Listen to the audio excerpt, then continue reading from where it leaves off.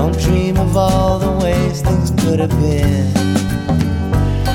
Remember all the faces you let in. Remember all the faces still unseen. Soon enough you'll see just what I mean. It's nothing to cry about, 'cause baby, you're out. Hello and welcome to episode 1539 of Effectively Wild, a Fangraphs baseball podcast brought to you by our Patreon supporters. I'm Meg Rowley of Fangraphs, and I'm joined as always by Ben Lindbergh of The Ringer. Ben, how are you? I am doing well. How are you? Doing all right. Cool. Yeah.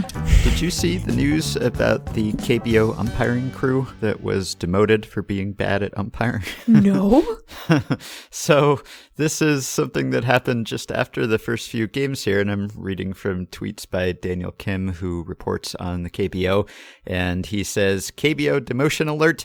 After the Hanwha Eagles veteran Yang-Kyu Lee complained about inconsistent strike calling by the umps in first 3 games of the season, KBO announced that the entire crew for the series will be sent down to minors. And then it continues, KBO brought a new director of umpires to oversee the entire umpire operations prior to the start of the season. New director is clearly sending new message to all the umps in the league. Get the call right or you will be sent down. This process was long overdue, if you ask me, Daniel says. And then there's another tweet where he says, I spoke to a couple of players not on the Eagles about the home plate umpire that was demoted to the minors today. Terrible and arrogant were 2 words players used in describing the crew. So Sam was talking on our last episode about how he was sort of surprised by some of the strike calling in the game that he saw. And I don't know if that was this game or not, but evidently harsh consequences if you get the calls wrong in the KBO these days. Wow. You know, that's so few games. That's just so few games to make a decision like that. I mean, it sounds like perhaps this home plate umpire maybe has a bit of a reputation. If we encountered the Joe West of the KBO. It sounds like it, yeah. Except that the Joe West of the majors, the actual Joe West, does not get demoted when he does something that is not great. Wow. I assume that there's just no umpires union in the KBO. I don't know that for a fact, but I would assume that that's the case, which is maybe not great on the whole, but that is probably why this sort of thing is possible and why you do get some arrogant umpires on occasion in majors, and the consequences there tend not to be quite as immediate or strict, but yeah, that's pretty striking. Wow, that's speedy. They are speedy. Wow. Yeah, they act quickly. And the whole crew, not just the home plate ump, the whole crew got sent down. Right. My goodness, what a collective action problem. Wow, that's I know. That's high pressure if you're the ump in these games now. It's like you better not blow a call or you're gone. So, wow. We're going to have to litigate a whole robo-ump thing in the KBO. And then I don't know if I have the energy for that, but I guess that's what we're in for, perhaps. Yeah, could be. Yeah, I don't know if they have a grading system over there like we do in MLB with the review based on PitchFX or TrackMan or StatCast now, where umpires get graded on their performance and how closely they called pitches in the strike zone, and they get a printout after games. And over a long enough period, if you're consistently not great at that, you definitely get feedback and pointers. And I think the assignments for certain marquee games and all-star assignments and postseason assignments, at least supposedly, are based in part on your accuracy in those systems. So I don't know if they were able to confirm that these umpires were actually as terrible as they were accused of being. I mean, I know that they have TrackMan there, and presumably they could check that. So maybe that was part of this, and it wasn't just the players. Because I guess you wouldn't want it just to be players complain and then the umps get sent down, because players always complain about umpires, and they are not always right. So I hope it's based on more than that. I assume so. Yeah, they are famously unreliable narrators when it comes to the strike zone. And you would imagine that there just has to have been some pre-existing issue with this particular umpire or crew, because it's just not enough. Even if you have, like you, I'm not quite sure exactly what their setup is for providing feedback, but even if you had a pretty robust setup, you wouldn't think that it would be a sufficient sample of games to feel confident that you were justified in taking such a strident action. I mean, I realize that it's a little bit larger of a sample than you might think, because it's not really how many games, it's how many pitches you've seen within the course of that game, right? So you have something of a better idea, but I still wouldn't think that that's sufficient to say, you need a refresher on the strike zone down in the minor leagues. That seems very draconian. So I wonder if we're about to learn that there have been other issues with this particular crew or this particular ump, because otherwise, my goodness, seems a very strong reaction in such a short span of time. Yeah, I saw something that says that they were sent down for quote unquote retraining, which oh my gosh, sounds sinister. It sounds like some kind of Clockwork Orange scenario where they're just like watching pitches over and over again until they're conditioned to call them right. But goodness, yeah, it must be based on more than just this sample of games, or maybe it was like Eric Gregg level, truly terrible. And I don't know if like the fact that the KBO is getting all of this international exposure right now and is on ESPN. I don't know whether there's extra pressure, like we have to, look like we are a competent league here. We can't have shoddy umpires when all of these foreign viewers are getting introduced to us for the first time. I don't know. But yeah, that's it's definitely different. There are some things that are very similar about the KBO and MLB, but some things that are different, and this is one of them. Oh my goodness. Wow. Wow. How's your international baseball viewing experience been going? Ben, it feels so good. I think it is important for us when we're talking about how good it feels to, of course, be mindful that the broader circumstances that allowed for the KBO to return are very different than the circumstances we find ourselves in here. Right. Because it's really tempting to give in to how good it feels to have live baseball with stakes on again. The first night, and I'm at something of an advantage, or I was that first evening being in the Pacific time zone, because while it was still quite a late start here, even, and of course one that was delayed further by a rain delay, it was a reasonable time to be awake. It was like a normal person awake time instead of Ben Lindbergh awake time.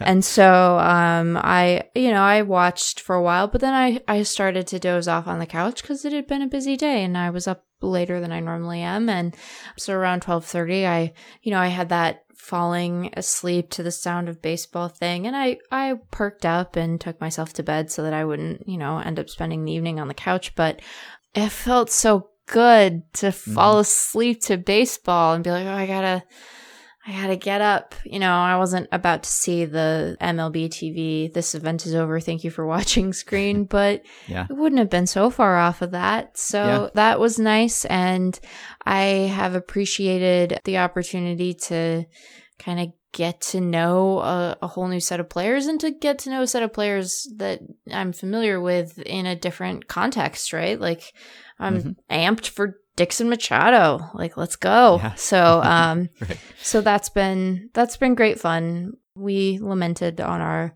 last episode that featured just you and I how we had been missing baseball, and it is not quite the same as having players that I know better and can recognize and quarter profile when they trudge out of the dugout, which I don't know if that's a skill, but it's a something I have, and I can't do that with the KBO just yet because I don't know the player pool as well. But it feels very good to have baseball back. It's a good sport. Ben, like baseball, it's good. Yep, we're on the same page there. Yeah. I have also just very lately, and now it's something that everyone can enjoy, had that viewing experience enhanced by the fact that Fangraphs now has KBO stats. Yeah. Yeah. Awesome. That's a great addition. I got to say, I'm not involved in any editorial capacity with Fangraphs, obviously, but you all have really been kind of killing it, I think, when it comes to KBO coverage. I mean, even going back to when Sungmin Kim was writing for the site, way before it was cool for everyone here to be watching KBO, but especially in the last couple of weeks with all the primers and now stats, WRC Plus for KBO players. Yeah, we have player pages up right now. They are searchable both by Roman characters and then also Korean characters. So hopefully we can, share some Fangraphs love with folks abroad who might be searching in Korean. And we will have additional stats, sort of a more robust stat package in the next couple of days. So definitely keep your eyes peeled for that. And of course, one of the ways that people like to interact with stats for any baseball season is in leaderboards. Yes. So we'll have leaderboards soon too. Those should go live next week. So big tip of the hat to David Appelman and to Sean Dolinar, who were able to get all of this stuff live in like a week and a half. Just really spectacular. So I hope that helps to sort of not only enhance people's enjoyment of the KBO experience, because they'll be able to navigate it using something that they're used to, but also, get to know players a bit better. And, the names will hopefully start to become more familiar and they'll be easier to reference. So we're really excited about that. And we hope it's something that folks enjoy. Yep, one of the many reasons to support Fangraphs. An excellent reason. Yeah, really good reason to become a member or to gift a membership if you already have one. We're not sitting idly by waiting for MLB to come back. We're going to keep plugging away at baseball, whatever form and whatever league it's in. So hopefully this helps folks to enjoy the KBO a little bit more.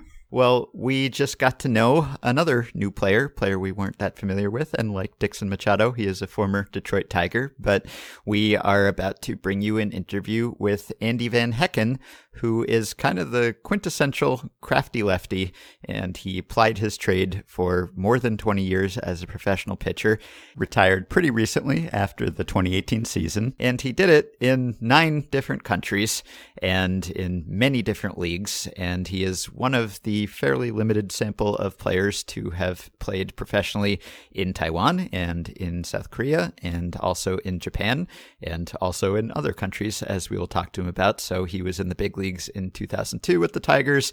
He spent some time in the organizations of the Mariners and the Reds and the Braves and the Royals and the Astros as well. And then he went overseas and he had quite an interesting career and really put the journey in Journeyman. We figured since he was a member of the leagues that we are all getting to know right now, he'd be a great person to introduce them to us. And I got a little bit of data here because I was curious about whether he is actually the most traveled pitcher in history, or at least on record. And I asked Baseball Reference and Kenny Jacklin, who is one of the data people over there, if he could send me a list of the players who had played in the most countries, at least with data in Baseball Reference's database. And Andy Van Hecken has 7 countries played in, according to Baseball Reference. So he did pitch a game in Toronto when he was with the Tigers. So technically he pitched in Canada, and he was on the U.S. World Cup team and pitched in Panama. So those are a couple countries that are not counted in this search, but he pitched in the Dominican Republic and Japan and Korea and Mexico and Taiwan and the U.S. and Venezuela. And that puts him in like a 14-way tie for the second most countries of anyone in the Baseball Reference database. There's only one man in that database who has pitched in more countries, and it is Darwin Kubian, who pitched in 8. And he has the edge on Andy because he pitched in San Marino, which I was not aware that there was San Marino Baseball Reference data, but there is. San Marino has a team in the Italian League, and Darwin Kubian pitched there. So he is on top, but Andy Van Hecken appears to be the most well-traveled U.S.-born player. There's only one other U.S.-born player on this list, Gary Burnham, and he never made the majors. And so among U.S.-born players, and certainly among U.S.-born players who made the majors, he appears to have played professionally in the most countries that Baseball Reference has records for. So maybe he can unretire and play in Italy or Australia or somewhere to equal Kubian. But even as it is, he really is one of the most well-traveled players ever. And he's going to tell us about his long career. And it was a fun conversation, I think. Yeah, for sure. And then we will be bringing you a second interview. So this interview... I feel like doing the Jaws theme. I know. So we will prepare you for this one. So there was an article that came out this week in Slate that was called "Was Donald Trump Good at Baseball?" And it's by Leander Charlakins. And he did a deep dive into some of the claims that President Trump has made about his own amateur baseball career. And he kind of did a fact check on those baseball claims. And he came up with a pretty good picture, I think, of Donald Trump's career as a high school baseball player. He looked up some records. He talked to some of his teammates, and we weren't sure whether to talk about this on the podcast, even though we both enjoyed the article and were interested in the investigation, just because we tend to keep this not a politics-free zone, but we talk about politics as it relates to baseball, and it often does in many ways. There is a fair amount of overlap there, but we know that some of you want to tune out the president or politics in general and want to use this podcast as sort of an oasis from all of that. And so we had some discussions about it, but this is very much about baseball. It's relevant to baseball. It is entirely focused on baseball. And if you just don't want to hear anything that could even border on national affairs and current events on Effectively Wild, then we stuck it at the end of the episode. So you can listen to Andy and then you can cut out if you feel like it. But it's a fun conversation, I think, and an illuminating one also. So we will be back in just a moment with Andy Van Hecken to talk about his incredible career. I'm a man. I'm a machine. Cut me as deep as you want, I won't feel anything. And I'm alone in my mind. I take it as it comes, I don't look, I don't find. I take it as it comes, I don't look, I don't find. All right, we are joined now by former left-handed pitcher Andy Van Hecken, who began his life and career in West Michigan and is now back in West Michigan. But in between the beginning and the end of his playing career, he managed to pitch professionally in 9 countries: the U.S., Canada, Mexico, the Dominican, Venezuela, Panama, South Korea, Japan, and Taiwan. He also pitched for 6 major league organizations, including the Tigers in the big leagues. And relevant to what we're all paying attention to today, he pitched in the KBO. He also pitched in the CPBL and the NPB. So we thought he'd be a great person to talk to about some of these leagues that U.S. fans are familiarizing themselves with. So Andy, hi, and you must be exhausted. No, I'm feeling good. Thanks for having me on. It's good to talk to you guys. Yeah, well, we're excited too, because you must be one of the most well-traveled players out there. I wonder whether you are aware of anyone or have played with anyone else who you think rivals your travels in professional baseball. Yeah, I'm not sure. I was curious, once I finished up, I did hear there was a small list of guys that hit all 3 Asian countries, Japan, Korea, and Taiwan. I think there's 13 or 14 of us. But yeah, I was curious if any of those guys had hit Mexico at all, but to see if there was an even smaller list. But yeah, it's obviously a unique route that I took, but wouldn't have changed it for the world. It was all great experiences, and I had a lot of fun. A lot of different things, whether it's money or increased playing time or just a desire for, a new experience in a different place, can lead players to seek opportunities in foreign professional leagues. And I'm curious if you can tell our listeners what motivated you to make that initial leap and then kept you going back as you traveled through different leagues over the years. Right. Yeah, that's always kind of a question with people who are friends or family, and you tell them you're going to go overseas to play and they don't quite understand why. Or I was kind of in AAA for a couple of years and pitching pretty well, and I thought I had been pretty close to being called up, but it never happened with the Astros. And yeah, so the opportunity came along in the off season in Korea, made an offer, and it was not a very easy decision because, like I said, I pitched pretty well, and I was obviously trying to get back to the big leagues, and I thought I was very close. But at that time, I was, I think, 32 years old, and, I'd had ups and downs. I'd been in independent ball for a couple of years, kind of struggling to get by, and, just trying to get back into a major league system with a team. And thankfully I got hooked back up with the Astros and started pitching better. And, like I said, kind of got in the conversation of maybe getting a call up at some point, but didn't happen. So yeah, like I said, it was a tough decision, but being my age and that it hadn't happened yet with the Astros, I thought that the best decision for me and my wife was to go to Korea and try and make some money. The other thing with going over there at that time was when you sign the contract, it's guaranteed for the whole season. So you're going to get paid for the whole season, no matter if you get hurt or have a bad year and get released, which if you sign a minor league deal and you get released, that's it. You're not getting paid anymore. So that was kind of a big factor as well.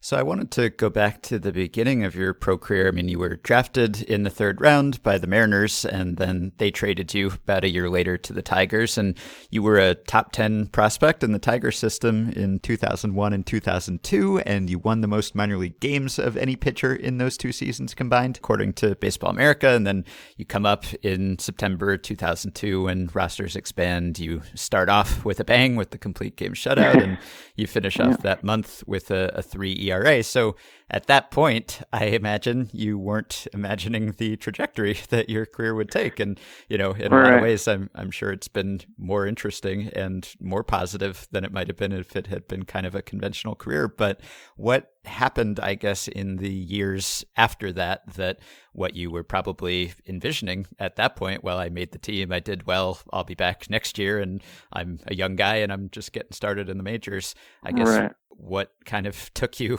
all over the place in the years after that? Yeah, obviously I think I was 23, made it to the big leagues and had success right away. But yeah, I had every intention to make the team out of spring training. That season I did get called up. I had pitched probably 60 more innings maybe than my previous high. So I was just, even when I was in the big leagues, my arm felt pretty terrible. But, I had pitched well in AAA and got called up. And of course, I'm not going to miss the opportunity to pitch in the big leagues. And I was able to pitch well through it despite not having my best stuff and not feeling my greatest. So I kind of gutted through the rest of the year and ended up pitching well. And figured on coming back strong next year and earning a spot in the rotation.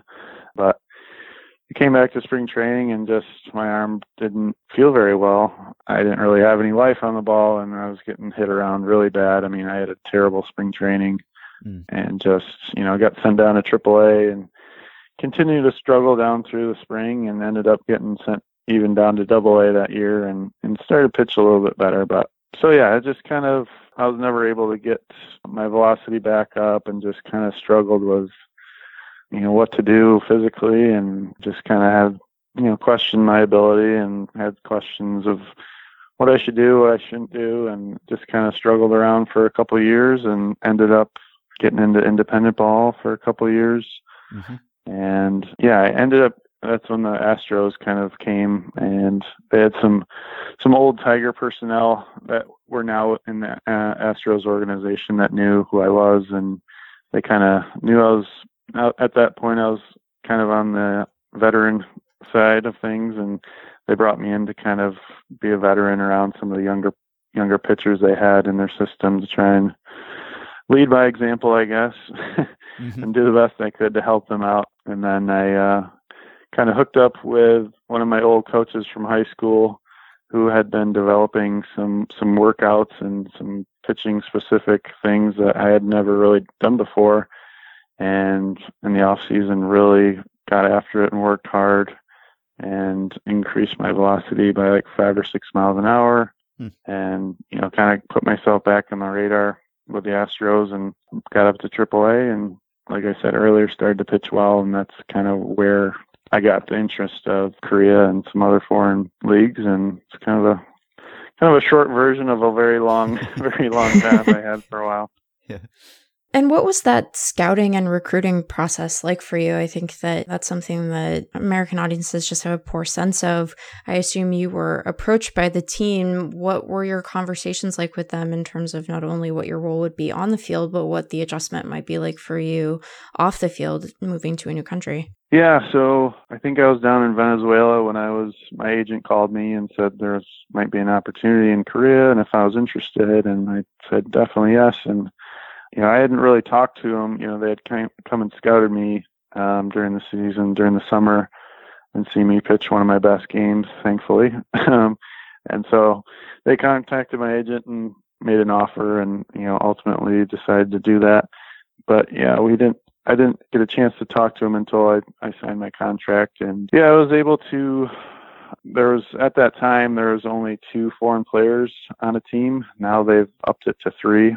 So the other foreign player that was signing back with the team I signed with was Brandon Knight, who I actually had played with before. So I was able to talk to him during the off season, and he gave me kind of a idea of what to expect and what they expect of me. And it was key for my success in the KBO to have Brandon there to kind of show me the way. And the coaches would tell you what they expect, and then he would come in and tell me some things, or just kind of how to handle it.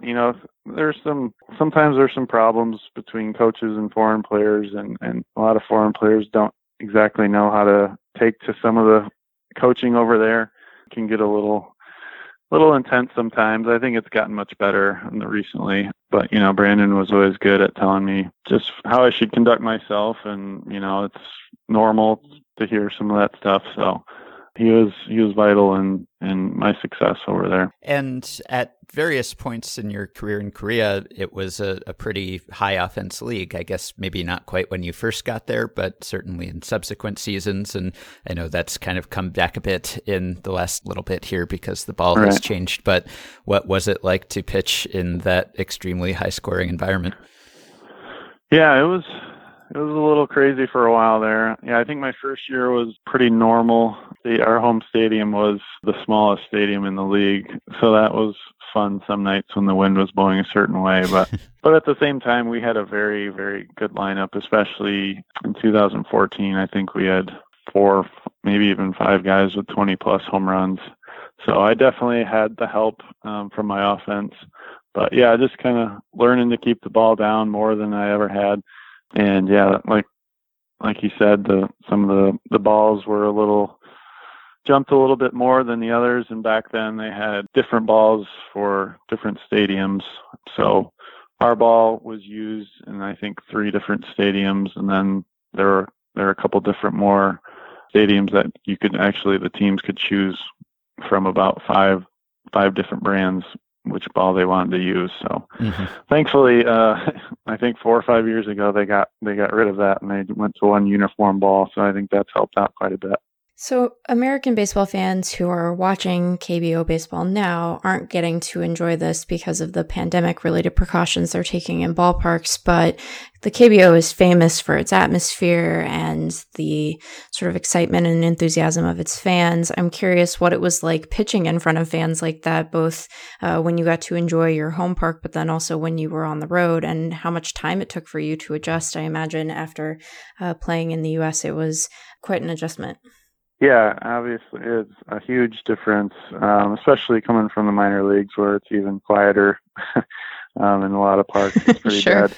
But yeah, you get there and it's just nonstop music and singing and cheering. Especially our team, we were one of the smaller crowds, so we would go on the road and it would just be, everybody was for the other team most of the time. But yeah, at first it was definitely a little jarring being out there and just having speakers blasting music at you, and they're nonstop. Even if it's 11-1 in the 9th inning, they're still going. If they're behind, they just keep going. They came to the game to have fun and sing and be with their friends, and that's what they're going to do until the very end. So, at first you're like, you're kind of like, are these people crazy? What are they? They're down by 10 runs. There's 2 outs in the 9th. Just go home, be quiet, whatever. But, you learn to appreciate it. You're like, wow, these are very dedicated fans and they're enjoying the time. So with a lot of things, I just came to appreciate all the differences between America and Korea. But yeah, it was a huge difference. I got very used to it to a point where there's actually a tragedy over there. I forgot what year it was, but they actually out of respect, stopped all the music and cheering for a couple months to kind of mourn it was a ferry crash with a lot of school children, and a lot of people ended up losing their lives. So out of respect, they cut all the music out for a few months, and that was actually more of an adjustment because it was so quiet. I was like, man, this is really weird. Sure. But yeah, I got used to it. I learned to love it. It's a shame that that part of the game can't be shown now on TV in Korea, because that is a huge part of it. And, you know, it's a very fun atmosphere to play and be a part of. Yeah, I was going to ask if you've had a chance to watch any of this season and what it's been like for you to see these stadiums empty and still have the cheerleaders and some of the mascots, but have them devoid of fans. Yeah, it's odd. I've gotten a chance to watch a couple games for a little while here on ESPN. First of all, it's fantastic to see games on ESPN over here. Yeah, I wish it was under different circumstances, but yeah, it's a little odd having the stadiums empty, you know, and see some of the umpires and coaches have masks on and all that. But I'm thankful they get to play. You know, I know some of the foreign players over there still, and they had to go through some quarantining stuff and some, you know, it's difficult for their families to get over there and figure all that out. But I'm glad they at least get to play the games and have that sense of normalcy in their lives. But yeah, hopefully the fans can slowly get back. I don't know what their plan is for that, but hopefully at some point they can start getting some fans in and can get back to normal. But like I said, I'm glad they're playing at least. I was watching a video, some KBO highlights from a few years ago, and one of the other American pitchers who has pitched in NPB and CPBL and KBO, Chris Seddon, was pitching, and he gave up a homer, and there was a big bat flip against him, and he looked very displeased, maybe about the homer, but also about the bat flip, perhaps, and I don't know, maybe he was just having a bad day, or maybe that bothered him all the time, but I am curious about your reaction to that when you got over there and saw that celebration that certainly at that time, at least in the U.S., was not quite as common. Right. Yeah, that's one of the things, you know, again, that my teammate helped me out with, because yeah, most Americans come over to Korea and, you know, they see that and it's just a huge disrespect to them and to the other team, and, you know, they can't understand why they do it or why they get away with it. You know, it's, you know, you do that over here, the next guy's going to get hit, or the guy who hit the home run is going to get hit the next time around. But yeah, it's just kind of like shrugged off, and it's part of the game, and it takes a lot of guys a long time to get over that. And yeah, I typically didn't care too much. You know, I was always mad about the pitch or whatever, and you know, you just kind of have to. And it's hard too when your teammates are doing the same thing. So it's like, you know, you may not like it, but it's hard to like get mad at the guys when your teammates are doing the same thing. So you just kind of have to kind of overlook it. It's hard sometimes, but yeah, it's part of their game and it's what they do, and you just kind of have to deal with it. I'm curious, you know, you had a long and successful career overseas. Obviously, we see players go from MLB over to the leagues in Asia every year. Were there any traits that you noticed among other foreign-born players and yourself that you all had in common that sort of helped you to both acclimate to a new living situation and also to a new league? Is there, if you were giving advice to, you know, players in AAA right now who might be looking to extend their careers overseas, what advice would you give them in terms of the right approach to both the league and sort of adjusting to living in a new country? Yeah, that's a good question. I've been asked that by, you know, front office people in Korea. You know, what should we look for guys, like you said, to come over and just be successful, because that's such a big part of, you know, being over there is not only being successful on the field, but adapting to culture and just adapting to living in a new place, you know, and having your family there if you have a family, if they're coming over there. You know, we didn't have kids, and I know a lot of guys have kids over there, so figuring all that out is such a big part of it. I think for me it was helpful. I went to the Dominican and played some winter ball. I went to Mexico before going to Korea and played a little bit over there. So I had some experience. While it wasn't very long, it was like, I think I was in Dominican for a month and a half. It helped just tremendously, like, to see, to kind of adapt to the way they do things. It's easy to be in America. That's what we're used to, but to be in a different country and see how the players and coaches handle themselves and what they expect of you. And then, like I said, living in a different place and just figuring out on your own how to cook and get food and just get around can be challenging at times. So having that little bit of experience and just be open to it. A lot of guys that do struggle over there with all that are a little maybe closed-minded, I would say, and aren't very open to trying new things and giving a different approach or a different way to do things. I think those guys typically struggle and don't last very long. So having a little bit of experience somewhere else, if you can, with winter ball, and just having an open mind and being willing to try something. And you and your wife have been together since you were with the Tigers, and I wonder how often she was able to accompany you to all these countries and what sort of adjustment that was for her, and I guess how important it was for you to have her with you. Yeah. So Korea, we were able to work in the contract that she could get, I think the first year we got like 3 round trip tickets for her. So she came after spring training at some point, and she would stay anywhere from a month to 6 weeks and then go back home for a month or so. And then she would come back and join me for another 6 weeks.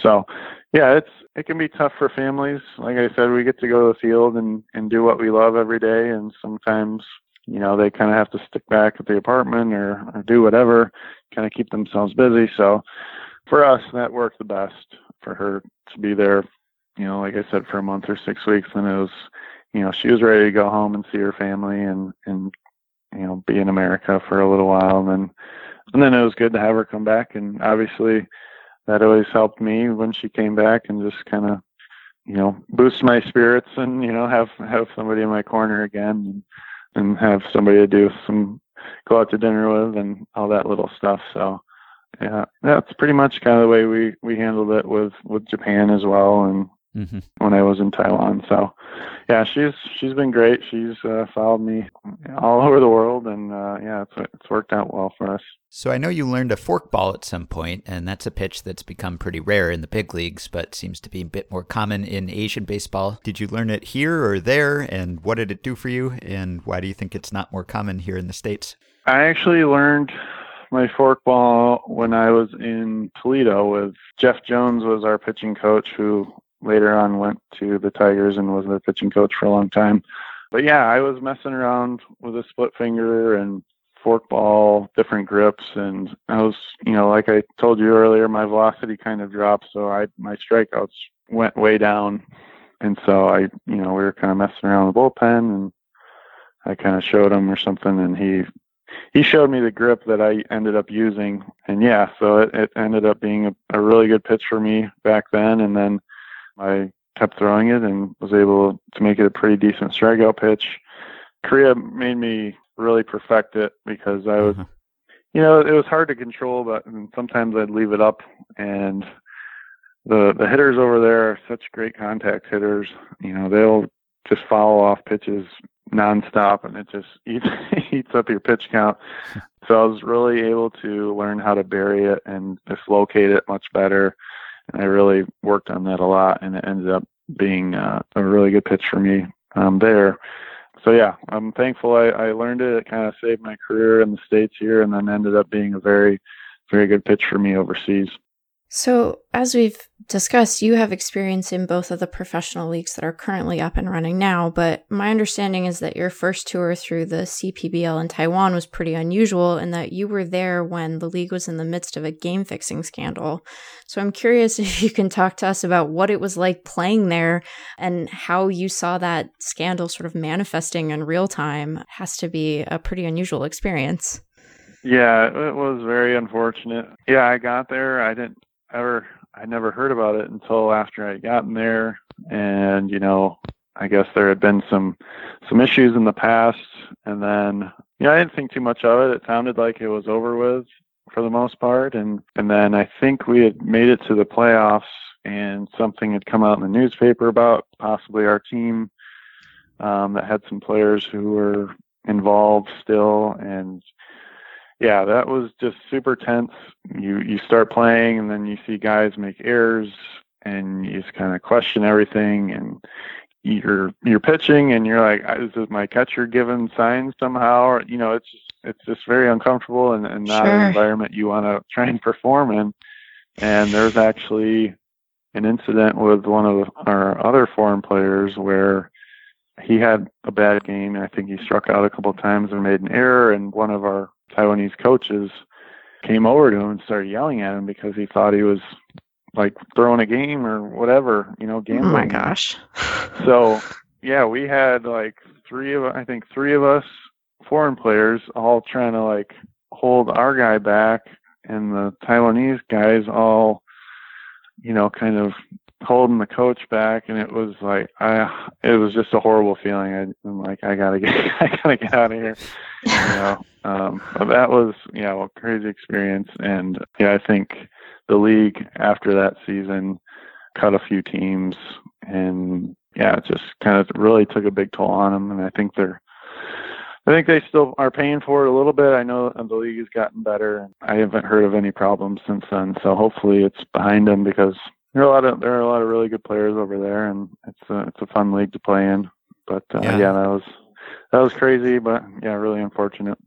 And when you went back there more than 10 years later and you pitched in the CPPL again in 2018, one of your last stops, did you find it to be much improved, and did you enjoy that experience? Yeah, I did enjoy it. It was a little crazy because there are only 4 teams, so you're playing against the same guys over and over. And I mean, even the KBO only has 10 teams, so that's a little repetitive sometimes. But yeah, this is 4 teams. But yeah, like I said, they have some really good talent, and we ended up making it to the final series. And yeah, it was a fun series. They didn't give us much hope. The team we played was stacked, and they had a really good lineup. We ended up making it a decent series, but yeah, we ended up losing. But yeah, it was a fun experience. We had some good teammates, and had fun. That was where I ended my career, and wish we had won and gone out a winner, but unfortunately it didn't happen. But yeah, it was a fun way to end up my career. And how much did you adjust your pitching approach from place to place, either depending on the quality of the competition or maybe the strike zones differed in certain leagues? So did you try to get a scouting report on the players in that league or the umpires in that league? And did you do anything differently in terms of location or pitch selection or just overall strategy? Yeah, at first learning the strike zone in Korea was, I would say the high strike was not called, especially on off-speed pitches. So with my forkball was pretty, I guess, kind of loopy, you would say. So if I left it up in the zone, which I usually didn't try and do, and then they didn't end up calling it for a strike, I would get frustrated. But so learning that part of it was kind of a big deal. I mean, it's pretty similar, I guess, to the States, besides that fact of the high strike. But everywhere else was pretty similar. And then as far as learning hitters, that was something that helped me have success in Korea, I think, is they have so much information available if you want it as far as scouting, because they have notes on, where every pitch was hit, or where, what pitch was taken, where they hit it, anything you need. So I started doing my own research and stuff like that on hitters. We had team meetings before every series, and they'd give us packets of all the information we wanted, and they had video on everybody we wanted. So I really started doing that all on my own and really learning as much as I could about the hitters. And then that obviously helped me out a lot as far as game planning for guys. And so I had a pretty thick notebook of how to approach guys, and it helped me out when I was in Korea. So unfortunately I wasn't in the other leagues as long, so I wasn't able to do as much. I tried to do as much as I could and get as much information on hitters, because that always helped a ton as a pitcher. Like having a plan against the guy helped me out tremendously as far as where I wanted to locate my pitches, and if I had an idea of what I wanted to do, I executed my pitches so much better. If a rookie or somebody I didn't know got up to the plate and I didn't quite know how to attack them, I don't know. I never executed my pitches as well. So having an idea against the guy was huge for me.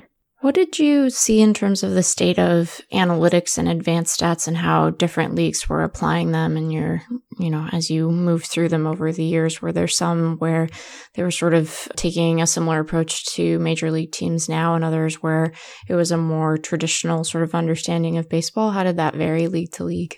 Yeah, so when I was in the States, at least at the AAA level, they weren't quite getting into that yet. And then when I was in Korea, our team, I played with the Heroes, and they were one of the first teams to really get into the analytics. They hired somebody to do that, and they were collecting a lot of that kind of information, but they hadn't really put it into practice.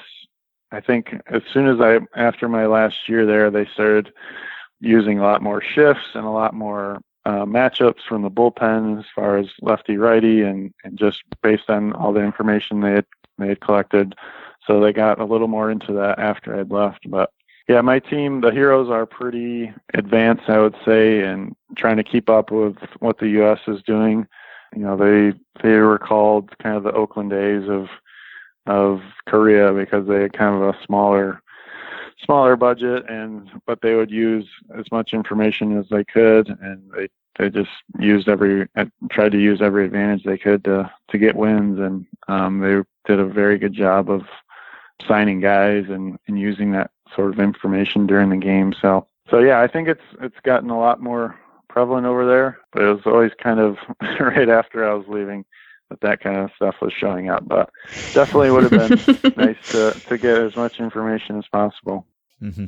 So we came across kind of a hype video or a highlight reel about your time with Nexen, and it calls you the superhero and the all-time ace of Nexen Heroes. And I know that you set some records while you were there, and I'm just kind of curious about what it meant to you to have that sort of reception or that standing with that franchise. I mean, I assume you didn't grow up dreaming of being an ace with the Nexen Heroes. Probably what you were dreaming of was what happened with the Tigers in 2002, but then life takes you down this other road and you end up excelling for this other team in this other community that really embraces you. So I wonder what that meant to you, and if it was in its own way just as satisfying as sort of, being the big league ace that you had maybe dreamed about being. Yeah, like you said, it's not what I necessarily set out to do when I was a young kid or even starting my career. But yeah, it was a very, very special place to be, and it meant a lot. Especially, I think, you go and play in the minor leagues for a long time like I did, and winning games is important, but it's like, but when you get to the end of the season in the minor leagues, you got half the guys who just want to go home, and half the guys are like, oh, let's go to the playoffs and see what happens. So it's not ever a big thing, but in Korea it was, that's their major leagues, and you want to win a championship, and I was lucky to kind of be part of that team. And when I got there, I think the year before they were close to last place, and my first year we were kind of middle of the pack, and then my next year we made the playoffs, and then the year after that we made the finals. So we kind of gradually got better and better. So that was really exciting, and just exciting to walk around town, and all of a sudden you start seeing Nexen hats and Nexen jerseys, and you could, from year to year, see the popularity of the team growing. So that was really exciting to be a part of that. We had some really good players, guys that came over here to the major leagues. Kang Jung-ho with the Pirates, and Park Byung-ho ended up signing with the Twins and played a little bit in the big leagues with them. So they were kind of young superstars, kind of building themselves up, and so I was able to be a part of that. And so yeah, it was really cool to see the fans really start to gravitate towards our team, and obviously I had some success, so I had some popularity over there, which was nice. But it was weird walking down the street sometimes, getting recognized in a huge city like Seoul, and then coming home to Holland, Michigan, and nobody really knows who you are, which is totally fine with me, but it's just odd sometimes being over there and getting recognized. You're like, oh, that's kind of neat, I guess. But it was fun. I loved their fans are tremendous, and they will do anything for you, and they love giving little gifts, like whether it's just a coffee or just any little thing they can think of. They just love giving gifts and showing their appreciation that way. And they have some great fans, and it was fun to get to know some of them through the years. And yeah, it was fun place to play. So I did want to ask about the language barrier, if it was a barrier. I mean, you sometimes hear that baseball is sort of a universal language, and I'm sure that's true to an extent, and baseball players have certain things in common, and maybe there are certain terms that are just generally understood, and everyone understands how to play the game, but you were still going to many different countries that speak many different languages, and not just trying to communicate with your teammates, but also just settle at home and get through life that way. So did you pick up any languages on your way? Were there any resources available to you in terms of translation or other teammates who could help out? How did you navigate that? Yeah, so I think every place had a translator for us. So yeah, Korea, we had a translator that would be with us at the field. As soon as we left the field, we were kind of on our own, and we could call him if we needed to, or if we needed anything, if we were in a taxi and we couldn't tell him which way to go or whatever, he could help us out. But most of the people in Korea speak a little bit of English where you can kind of get by, especially like at the restaurants. You could either just point at the menu or figure out some way to get your point across. But most Koreans knew some English, and I was unfortunately not able to learn to speak. I was able to learn how to read it, which did kind of come in handy because a lot of the words they are written on signs are in English, like an English word written in Korean a lot of the times, especially like restaurants and stuff like that. So that was helpful. But yeah, the translators were a huge help with coaches and the players, and developing relationships with the players through your translator was good. But as far as the language of baseball, it is very similar. They get excited when you do well and you show that you're putting in effort and you're doing your best, and they'll be they're very eager to be friends and be friendly with you, and as long as you're showing effort. And so yeah, that was kind of an easy part. It was pretty good. I haven't run through too many instances where the language barrier was that big of a problem, thankfully. And after your long and successful playing career, what are you up to now? Have you stayed connected to baseball? Are you pursuing professional opportunities there? Yeah, I've been kind of, after I was done in 2018, I kind of decided to stay around home most of the summer. I hadn't really been home Sure. since high school, so it was nice to spend a summer in West Michigan here. But yeah, I've been kind of interested in possibly scouting, or that would probably be my number one choice, get into scouting. Coaching would be a possibility for me as well. But I've been mostly teaching lessons in Grand Rapids, Michigan. So we ended up getting some pretty cool equipment. We bought a Rapsodo machine and a Edgertronic camera this off season. So we've been implementing that and helping kids out with that. And we had a couple guys in the minor leagues from the area that we worked with all winter. And so that's been really cool to work with that new equipment. I know the big leagues and the minor league guys have been working with that the last couple of years. It's been kind of a big deal to use all that stuff, and they're getting into all that information and the slow-mo video. So it's been fun to work with that. And so that's pretty much what I've been doing, is a lot of lessons and trying to help kids out. Hopefully in the future, I would be very interested in scouting or doing something like that. So I guess just to finish up, when you look back at this 20-year odyssey that you had all over the planet playing baseball, what are some of the moments that stand out the most to you other than the debut in Detroit? I guess just how much of your personal mental highlight reel is in overseas leagues and places that you never thought you would play. And I guess just how satisfied are you with the way it all worked out? Yeah, obviously the debut would be one of my highlights. It's funny. I look back and my career, it seems like two different careers. When I was younger and made it up to the big leagues, and then it's almost like I mentally erased a couple of years there. But then when I was able to get back with the Astros and then get over to Korea, it was kind of my second half of my career. But yeah, the highlights would be like 2014. We had a tremendous season as a team, and we made it to the Korean Series. We should have won with all the talent we had. We kind of blew it in a way, but we had a great season. I had a good season personally.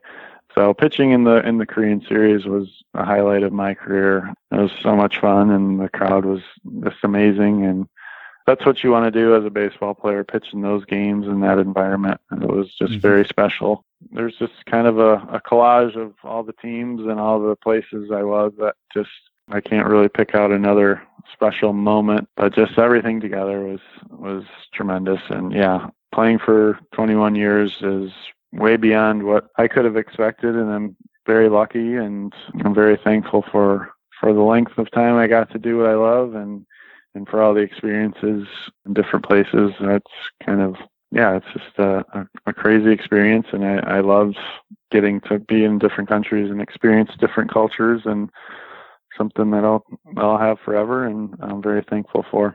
All right. Well, we are thankful for you coming on and sharing these memories with us, and we wish you the best of luck with whatever your next step turns out to be. Thanks, Andy. All right. Yeah, thank you guys very much. Good talking to you.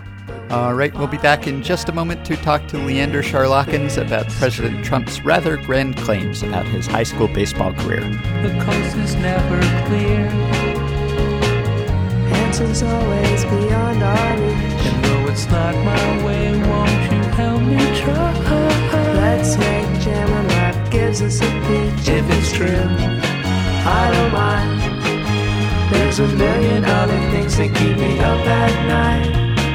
Maybe it's not quite right, but we'll find out if it's true. All right, we are joined now by Leander Charlakins. He attempted to answer the question, and I think did answer the question, was Donald Trump good at baseball? Hey, Leander. Hey, guys. How are you? We are doing well. So I want to ask you to summarize the claims that Donald Trump has made about his baseball career for those who have maybe tried to tune out things that Donald Trump said, or have just been distracted by many of the other things that Donald Trump has said, or just the pandemic in general. But also, I think we are curious about what motivated you to look into this and why you thought it was important to fact check this particular claim when so many other claims, many of them more consequential than this, have been fact-checked and have turned out to be untrue. Well, I mean, there were several claims, and it seemed like every time he made them, they got a little bit more outlandish. He said he was a great athlete in high school, then it was the greatest athlete in his high school. This was the New York Military Academy, where he spent 5 or 6 from 1958 to 1964 is the year he graduated. He got sent there as an unruly 13-year-old to be straightened out, which was a very unconventional move for a rich New York City family to send their kid to NEMA, as it's pronounced. But he got sent there all the same. And, as the years went by, the claims about what he'd been as an athlete seemed to get dialed up a little bit. Then at one point he tweeted that he'd been the best baseball player in the state. In a essay he wrote for a book edited by Brian Kilmeade, who was then and now a co-anchor of Fox and Friends, he said that he decided that he wasn't going to be a pro after all because he'd been to a tryout with Willie McCovey. Only problem there is Willie McCovey's 8 years older than Trump and was an all-star the year that, in Major League Baseball, the year that Trump was a senior in high school. So I'm not so sure about that one. The White House never responded to a request for comment on that particular complication. So he said that he was the greatest high school player in the state.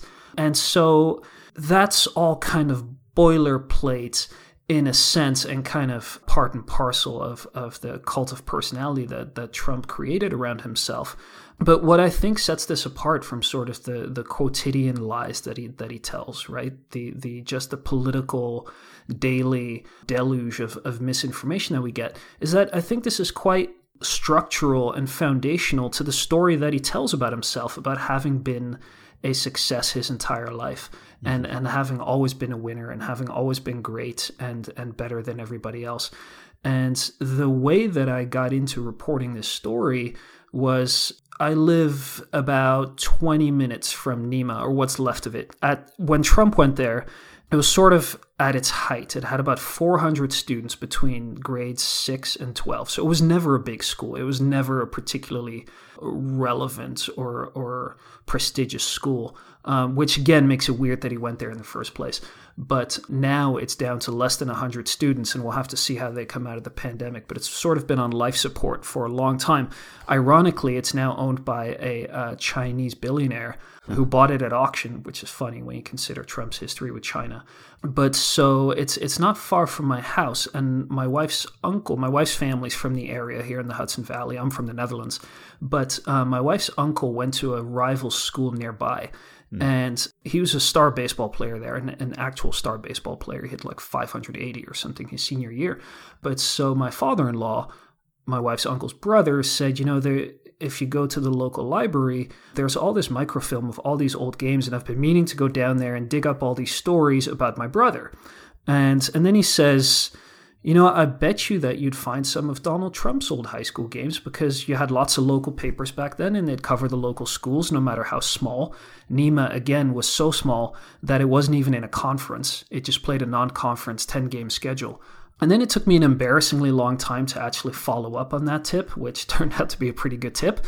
But then one afternoon I went down there and I found the microfilm, and it took me a little while to get to the right role. But there were all these games just sitting there, all these stories of Trump's high school glory or lack thereof. And for those who haven't had a chance to read your article yet, what evidence were you able to uncover concerning his baseball performance? I imagine that not much of a comprehensive statistical record really exists, but what were you able to find about how he was as a baseball player? So I found 11 stories between two local papers, the Cornwall Local and the Newburgh Evening News, and then on newspapers.com, which is this comprehensive subscription website. I think it's run by the people who own Ancestry. I found a few more stories in neighboring papers when NEMA had played away games and had been on the road and played against the local teams there. So between those, I found 11 stories. 9 of those had box scores, and in those 9 box scores, he hit a cumulative 138. It was 4 for 29, I believe. He had, I want to say, 3 runs scored and a run batted in, or 1 RBI or 3 RBI and 1 run, or something like that. Not great. And then from those box scores, I found enough names that I started tracking down all the teammates from those 3 years that he was on the varsity. He did play 62, 63, 64 on the varsity team. Was a starter pretty much as a first baseman from the time he made the team as a sophomore. So there's that. Then again, very small school, where if you look in the yearbook, it's like everybody lettered in at least 2 sports. That was a very big part of NEMA at the time too. So Trump had a well-stocked sports section in his yearbook, but then so did everybody else. So he hit 138, and so I started tracking down these teammates, and it turned out that they are not all that different from any old man reminiscing about his youth and about sports, in that it seemed like the older they got, the better they were. They all remembered him as a pretty good athlete, as a pretty good baseball player. Mostly they agreed that he was a better fielder than he was a hitter. Again, he was a first baseman, so make of that what you will. But so then when you compared that with the stats, and I'd sort of say, well, look, I found all these box scores and he hit 138, And they were like, yeah, I guess maybe he wasn't that great. They seem to think he was like a good athlete at a small school in the middle of nowhere. And that was pretty much the extent of it, which of course does not square with the claim that he was the best high school player in the States. Oh, and I forgot the cherry on top is that he said on several occasions that he could have gone pro. And while he never said it himself, Donald Trump that is, a former coach of his said that he was scouted by the Red Sox and the Philadelphia Phillies. Right. I reached out to both teams. They said their scouting records don't go back that far. That does seem to be true. I don't think they were just trying to get out of answering the question because everything was done on paper back then, and why would you keep your scouting reports from the mid-1960s? But I found no evidence of that, and I talked to the teammates, and out of the 7 that I spoke to, 6 said, I don't remember ever seeing scouts. 1 said he might have. And so what was funny there is that this coach was never actually the varsity coach. And if you read the story, you'll see just the whole claim is just littered with so many inconsistencies as to kind of be hilarious. Yeah, so as you're trying to talk to people who were there, who saw this firsthand in an attempt to corroborate or refute these claims, I imagine that you have to be mindful of maybe the political positions of these people or their relationships to Trump. You're talking about a powerful person here, and some of these people may either have a bone to pick with him and have an interest in making him look bad. Others may be trying to curry favor with him and trying to boost his accomplishments. So how did you sort of vet your sources? So that part of it was delicate, right? Because I didn't know where they stood, obviously, on the political spectrum. And the way I pitched it to them is very much the way I approached it, I think, honestly, is that I had no sort of partisan inclination. I have my own beliefs and my own political views, obviously, but I really did set those aside and said, okay, let's find out if this guy was good at baseball. And if he turned out that he, hit 400 and that he really did turn down a pro career, that would have been fine. And that's the story I would have written, and good for him. But so they really ran the gamut. There were some former teammates who were clearly very protective of him and sort of considered themselves connected to him and are obviously political supporters too. There are others that were decidedly not that way. But I don't think that got in the way of anybody saying what they wanted to say, because I won't out them directly, but there were some who clearly politically supported him who sort of admitted, maybe he wasn't all that good, whereas others were on the other side of the political spectrum and said, he was a pretty good ball player. I also think that their recollections of how he played anecdotally are also a bit skewed by the fact that they all seem to think that their school, as anybody does, I suppose, was a little bit better and their program a little bit more relevant than it really was. It seems like two or three players their high school athletic careers. Can't believe it. Yeah, amazing. It seems like 2 or 3 people on that team did go on to play college ball, none of them very significantly, because Nima also had a lot of sort of 13th year players. They may have been a bit of a pioneer in that sense, where they had guys who were sort of just trying to brush up their GPAs and their baseball credentials so that they could go play in college. So it seems like a decent player came through every now and again, but on the whole, he may have looked good to them by sort of the context of the competition they were facing. Because again, the Hudson Valley was not a baseball hotbed. They didn't play anybody outside of a radius of 30 or 40 miles. And even the big schools around here were never all that good. Yeah. And could you talk about Ted DeBiase, the former baseball coach who has since died, but Trump used him as sort of a reference. He said, talk to Ted DeBiase and he'll back me up. And he sort of did. But as you explained, he may have had other motivations too. Yeah, so DeBiase is a fascinating character. So he's an immigrant. He arrives in the U.S. when he's 16. For some reason that never became entirely clear, it seemed like he was left here alone, that his parents came along but went back, or at any rate, he winds up at Nima when he's 16. When he's 19, he enlists, 18 or 19, he enlists and goes off to fight in World War II in the Italian theater. When he comes back, he says that he'd seen the executed Mussolini's body, but so he returns from serving in World War II, He's not a major, to be clear, even though that's the rank that they give him at Nîmes as a kind of honorific. So he's sort of persuaded to return to Nîmes and finish his education, finish his high school, and then he sticks around and he just never leaves. The rest of his life, and he lives to be somewhere in his 80s, he just stays at Nîmes the rest of his life. They call him a major, and he essentially just becomes part of the faculty there. He lives on campus, he marries on campus, he raises his kids on campus, and best I can tell, he was still living on campus when he died, because Nîmes has this huge sprawling campus with lots of houses. And so he just kind of stays there forever. And he kind of seems to, turn himself into the school's de facto pitchman. It's sort of one-man PR department. And he styles himself, after Donald Trump becomes famous, as a mentor figure to him. Although it's not clear that they had very much to do with each other after Trump graduated at all. Just as Trump's not really been involved with any of the schools that he went to. But so all his life he sort of portrays himself as this mentor, and the last picture of him that I could find when he gave an interview to NPR, he was wearing a Make America Great Again hat, and so they become close, it seems, pretty early on when Trump gets to Nîmes. Tobias was in charge of the middle school. He was never the varsity coach, he was the freshman team coach at one point, or at any rate, he wasn't the varsity coach when Trump was there. But so he and Trump become close. Trump isn't terribly close to much of the student body, if anybody at all. Like he seemed like he was liked and he was respected, and he rose to like maybe the 4th highest ranked cadet, which is an accomplishment, in a school of 400. He led a Memorial Day parade down 5th Avenue at one point when Nîmes was sort of at the front of the entire parade. But so he and Tobias were tight, so it seems like Tobias was never the varsity coach, but was always a guy who's willing to vouch for him and willing to say, Donald Trump, he was the guy, he was great. And in one Trump biography, Tobias claims that he made Trump an honorary assistant coach to the varsity baseball team. But of course, since Tobias himself was never the varsity head coach, he couldn't have given such a title to him.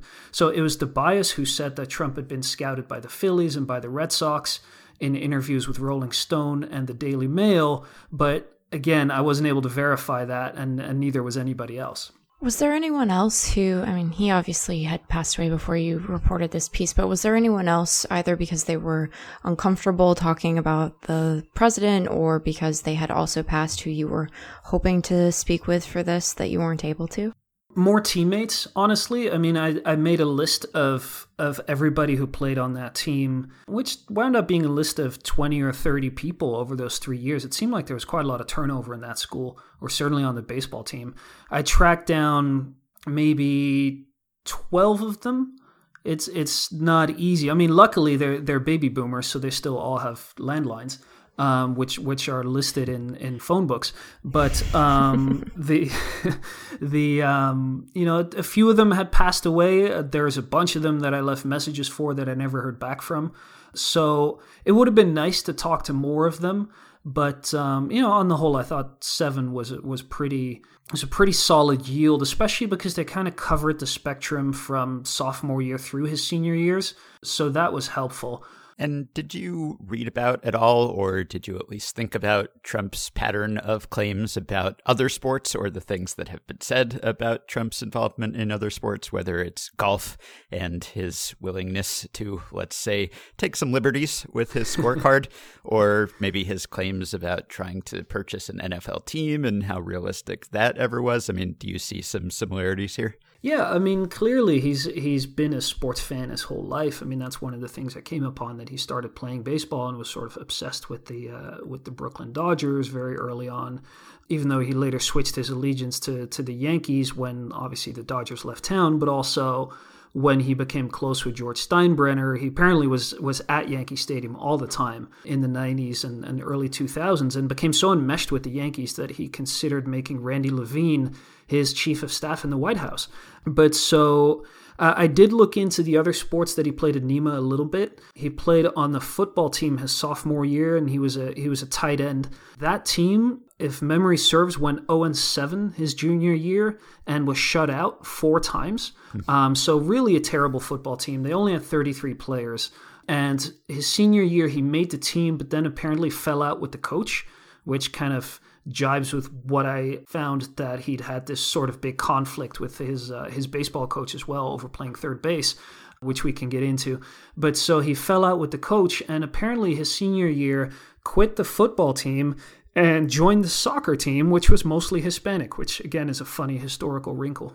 So you note at the end of your piece, nonetheless, Trump is the first president since Teddy Roosevelt not to throw out a first pitch at a professional game while in office, upending 110 years of tradition. In that respect, at least, he's made baseball history.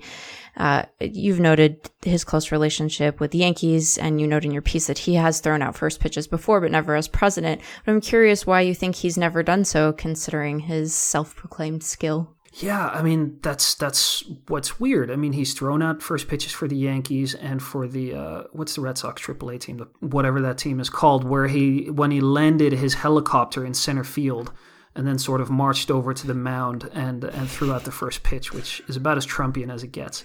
Yeah, not known for subtlety. No, but I'm guessing that he's maybe not physically capable of throwing a first pitch the way he would like to, is my best guess.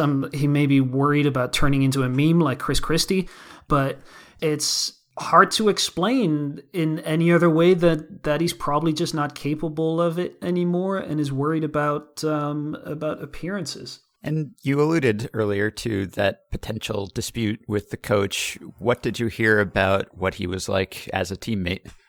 Yeah, so these teammates, they tell lots of stories. They had this brush in their youth with this man who becomes impossibly famous, who becomes the president, and he's sort of their claim to fame. So, of course, they tell stories. They told me lots of them. I was able to verify only one of them, even though I did have 7 people to talk to. I mean, all these stories are sort of warped by time and apocryphal and all the rest. But the one that I was able to verify was that Trump's senior year, he was, again, the regular first baseman, even though, by the way, growing up, he was a catcher, and that was his favorite position. So it's also worth noting that not only did he hit 6th in high school, but he wasn't even playing the position he most preferred playing, which, again, doesn't really support this notion that he was a star. But so there was the regular third baseman had to leave campus or he wasn't available for a game because his sister was getting married. And so a left-hander who usually played one of the corner outfield slots this was the coach's idea, Mike McCann. He was going to put him at first base and Trump would play third for that game. It was a big game against a strong opponent. And Trump just flat out in front of a bunch of teammates told his coach no, he wasn't going to do that. He said, I'm the first baseman. I'm a senior. Barry Chasen, who was going to play first, he's a junior. If you want to put him on first after I graduate, be my guest. I don't care. But right now, I'm the first baseman. I am not playing third. And so the left-handed Chasen had to play third base that day, which, as you know, your listeners will certainly know, is not where you put a left-hander. Mm-hmm. He said that he was enormously relieved that the only play he had to deal with all day was a pop-up. He never had to make a play to first.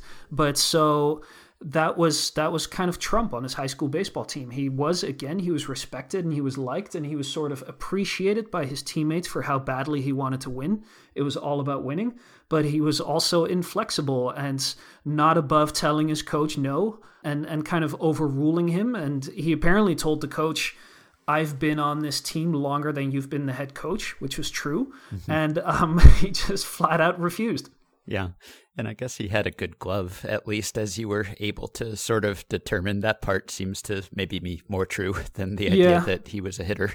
No fielding stats, though. Yes, exactly. Right. That's very convenient. Yeah. And I like that you talked to Keith Law about Trump's draft prospects or what a draft prospect would have looked like. Because that's the thing, like you only uncovered a portion of his games, not an insubstantial percentage, but still, if he were the huge prospect that he claimed to be, you would have found more evidence of that. I would think if he were the best player in the state, let's say, that would have been something that would have been covered. Yeah, absolutely. I mean, like I said, I found 9 box scores, but his entire high school career would have spanned no more than 30 or 40 games. Right. So I'd like to think that I had about a third to a quarter of them, which, still is 9 is a small number, but out of that data set is not a terrible sample size. Mm-hmm. All right, so when they make the movie about your investigation, All the President's Men 2, All the President's Men on Base or something, who would you want to play you? I don't know, maybe Danny DeVito? Yeah, I mean, Robert Redford's still available, I guess, so True. Maybe not an age match, but he has experience. All right. Well, we enjoyed the investigation, and I wouldn't have been shocked if you had found anything. I mean, if you had found that he never played baseball a day in his life, that wouldn't have totally surprised me. And I guess if you're grading on a curve here when it comes to claims that the president has made, maybe the fact that he had a high school baseball career at all is closer to what he is saying than he has been about other issues. But still, quite a distance between the myth and the fact, it seems. And I don't know, did you learn anything about Trump, or did you gain any insight into him, or did this just kind of mirror a lot of other things that you had already understood about him? Well, I think it was instructive in the sense that this kind of behavior, this kind of brashness, this kind of sense of entitlement and feeling aggrieved, over having to move positions for one game in a position that surely he was capable of playing, that was there from the time that he was 17 or 18 years old. I mean, there's an anecdote that was relayed by a teammate through the Daily News about Trump sort of urging his teammate to exaggerate a hit he'd gotten in some kind of game, saying he'd hit it out of the park when there was no park. They didn't have fences. I mean, I saw the field that they played on, which has been filled in now, which is, again, a funny little irony. But there was never an outfield fence or anything like that. But so that kind of personality trait of exaggeration and boasting and feeling that the world owed him something, that seems to have been there from the time that he was a teenager. That anecdote was striking to me too, that sort of self-mythologizing, the impulse to do that was present so early and over something so innocuous, right? Relatively inconsequential even in the course of his academic athletic career, but still that instinct seems to have been present. Yeah, no, absolutely. I mean, that's what really struck me is that 17-year-old Trump doesn't seem all that different from 73, whatever he is now, 73-year-old Trump. Yeah. And you went to the school, and what did you find about sort of how his legacy is presented there? I mean, are they at all uneasy about kind of claiming him as their alum, and what evidence is there of his athletic career? Well, so what's worth noting here is that Nima kind of buried his academic records. It seems that as Trump is getting ready to run for president, he had Michael Cohen, then still his personal lawyer, go around to any place he'd gone to school and basically either claim his academic records or sign some kind of NDA that they would never be released, or just make sure they'd never get out. And at Nima, it seems that the board members who were sort of Trump loyalists made sure that it would never be seen. So he has sort of an uneasy relationship with the school. He spoke at their commencement in the early 2000s, 2001 or 2002, again landing with a helicopter, claiming that he'd bought the Empire State Building, which he hadn't. And the school has kind of a funny relationship with him. There is a Hall of Fame in sort of the main corridor where there's a picture of him up. There's a fair amount of famous alumni who passed through there. Stephen Sondheim went to Nima, didn't graduate there. John Gotti Jr. and Francis Ford Coppola went there, didn't graduate either. But so his plaque is on the wall and in the gym, which is interesting in its own right because you used to have major high school summer basketball camps there with Mike Krzyzewski and Bobby Knight held camps there, and really interesting place. But at any rate, so they've got plaques on the wall in the high school gym. So his name is up on there. And then there's a room on the second floor, kind of a small classroom that he apparently paid to have refurbished and dedicated to his parents. But that's kind of it. Like, it's not like you drive by the school, as you might see with other private schools, and see some kind of sign that a future president went there. You really have to kind of look for evidence that Donald Trump was ever at NEMA. You have to go inside and really find the signs and the plaques.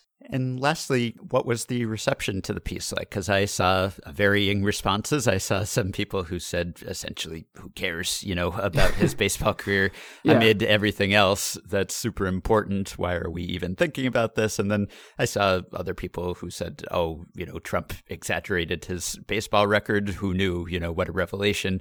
And I saw others who were very impressed by the thoroughness and very happy to read it and clearly enjoyed the investigation. So what was your reaction to the reaction? Well, I was pleased that there wasn't or relieved at any rate, that there wasn't some massive sort of MAGA backlash, because it seems to have not really made a blip. No Trump tweet about you yet? No Trump tweet about me, nothing in a daily press briefing or anything like that. So that certainly made my life easier. Yeah, there was a lot of, sure, great, but who cares? It's just another lie. And like I said at the top, I think this story does matter because it's instructive to that cult of personality that he created about himself, and how early on he set about making it and kind of, obfuscating a little bit about what he'd achieved and what he hadn't. There was a lot of, well, okay, now go out and investigate Joe Biden in the same way about, insert conspiracy theory here.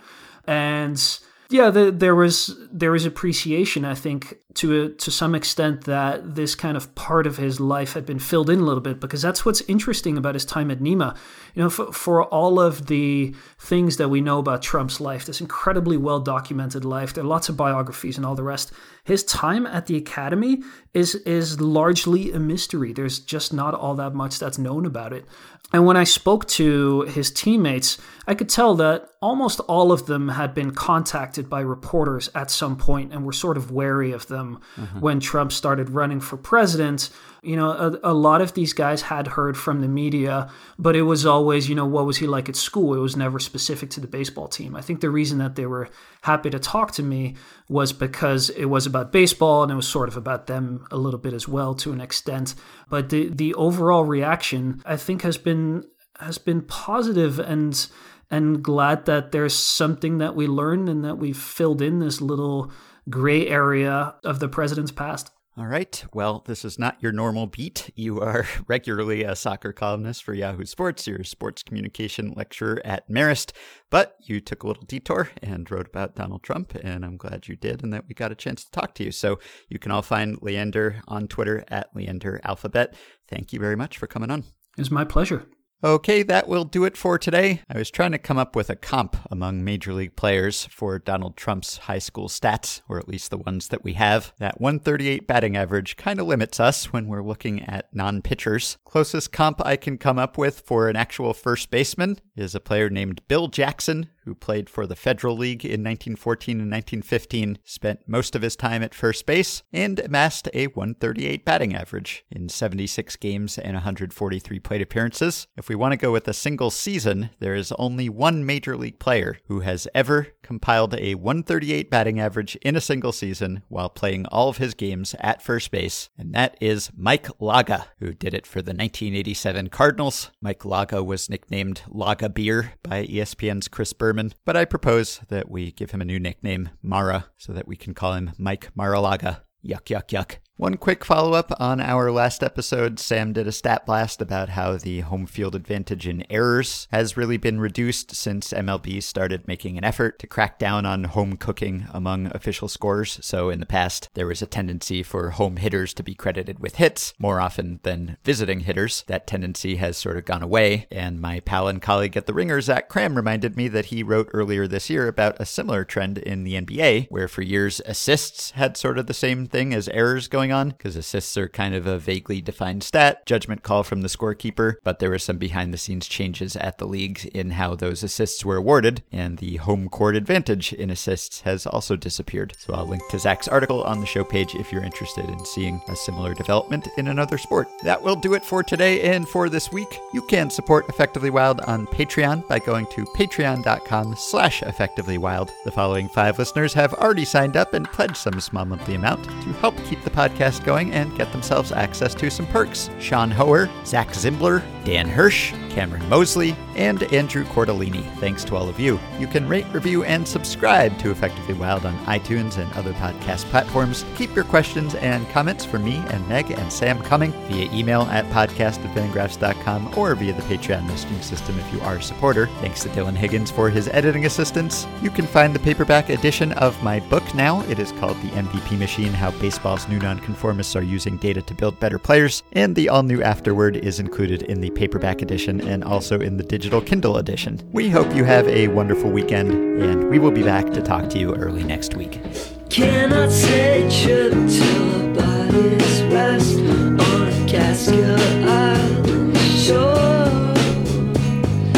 Travel out west, our future's blessed, only two weeks at a time. 'Cause we're just held together by our calendars and sets. The daily papers and a pack of cigarettes.